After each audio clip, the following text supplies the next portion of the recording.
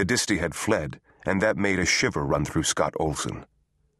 She knew that the Disty didn't like death. One of the main reasons vengeance killings worked in Disty culture was because the Disty believed that dead bodies contaminated the environment, not just for the moment those bodies touched the ground, but for all time. But the Disty also valued their homes, their businesses, and their possessions. Scott Olson had entered hundreds of locations in Sahara Dome, always to examine a dead body, and never before had she arrived at a scene without at least one Disty there. Usually the Disty was a member of the death squad. Scott Olson had never been to a scene so unclean that not even the death squad would stand guard. The surrounding neighborhood looked no different than it had 10 years before. The buildings appeared haphazardly built, although they weren't. Their doorways, tiny by human standards, were made for the adult Disty. There were no windows. The buildings seemed to grow off each other. Only one open street went from block to block, and that was a nod toward the initial human requirements of Sahara Dome. Most of the streets, especially in this section, were little more than tunnels, with buildings on top that stretched all the way to the dome roof.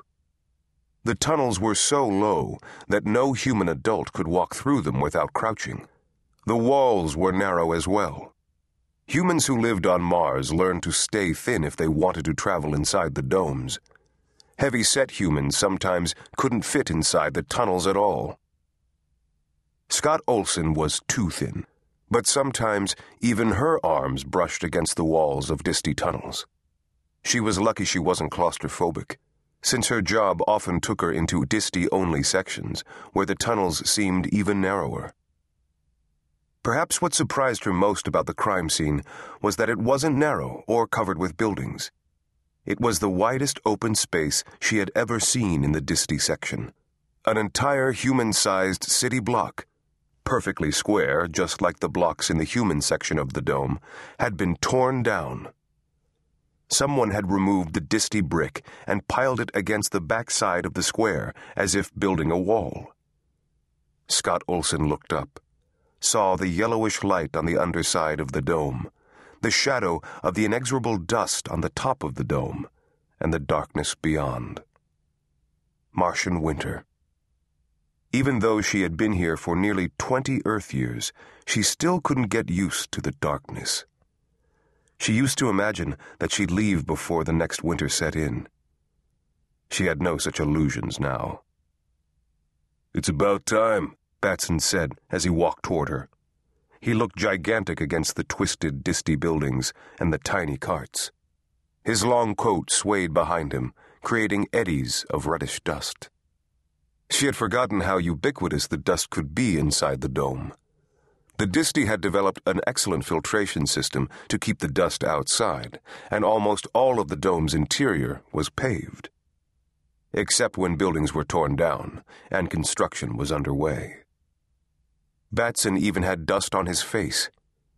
His dark skin seemed unusually ruddy, and his eyelashes, long and beautiful, accenting startling green eyes, looked like they'd been coated in red dye. "I had to walk," Scott Olson said. "I couldn't get a cart small enough for the all-Disty section." He grunted, shook his head, and then took her kit from her. "Where's the death squad?" she asked. He looked at her sideways as he led her to the construction site. "We've got a major contaminant, as far as they're concerned," he said. "Major contaminant?"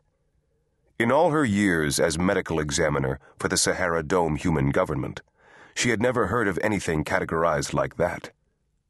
"They took one look, decided the body'd been here for years, and ran off. I managed to catch one. He yelled something about tearing down the entire community, at our expense." Scott Olson frowned. "Our expense?" "The body's human," he said. She had figured that much.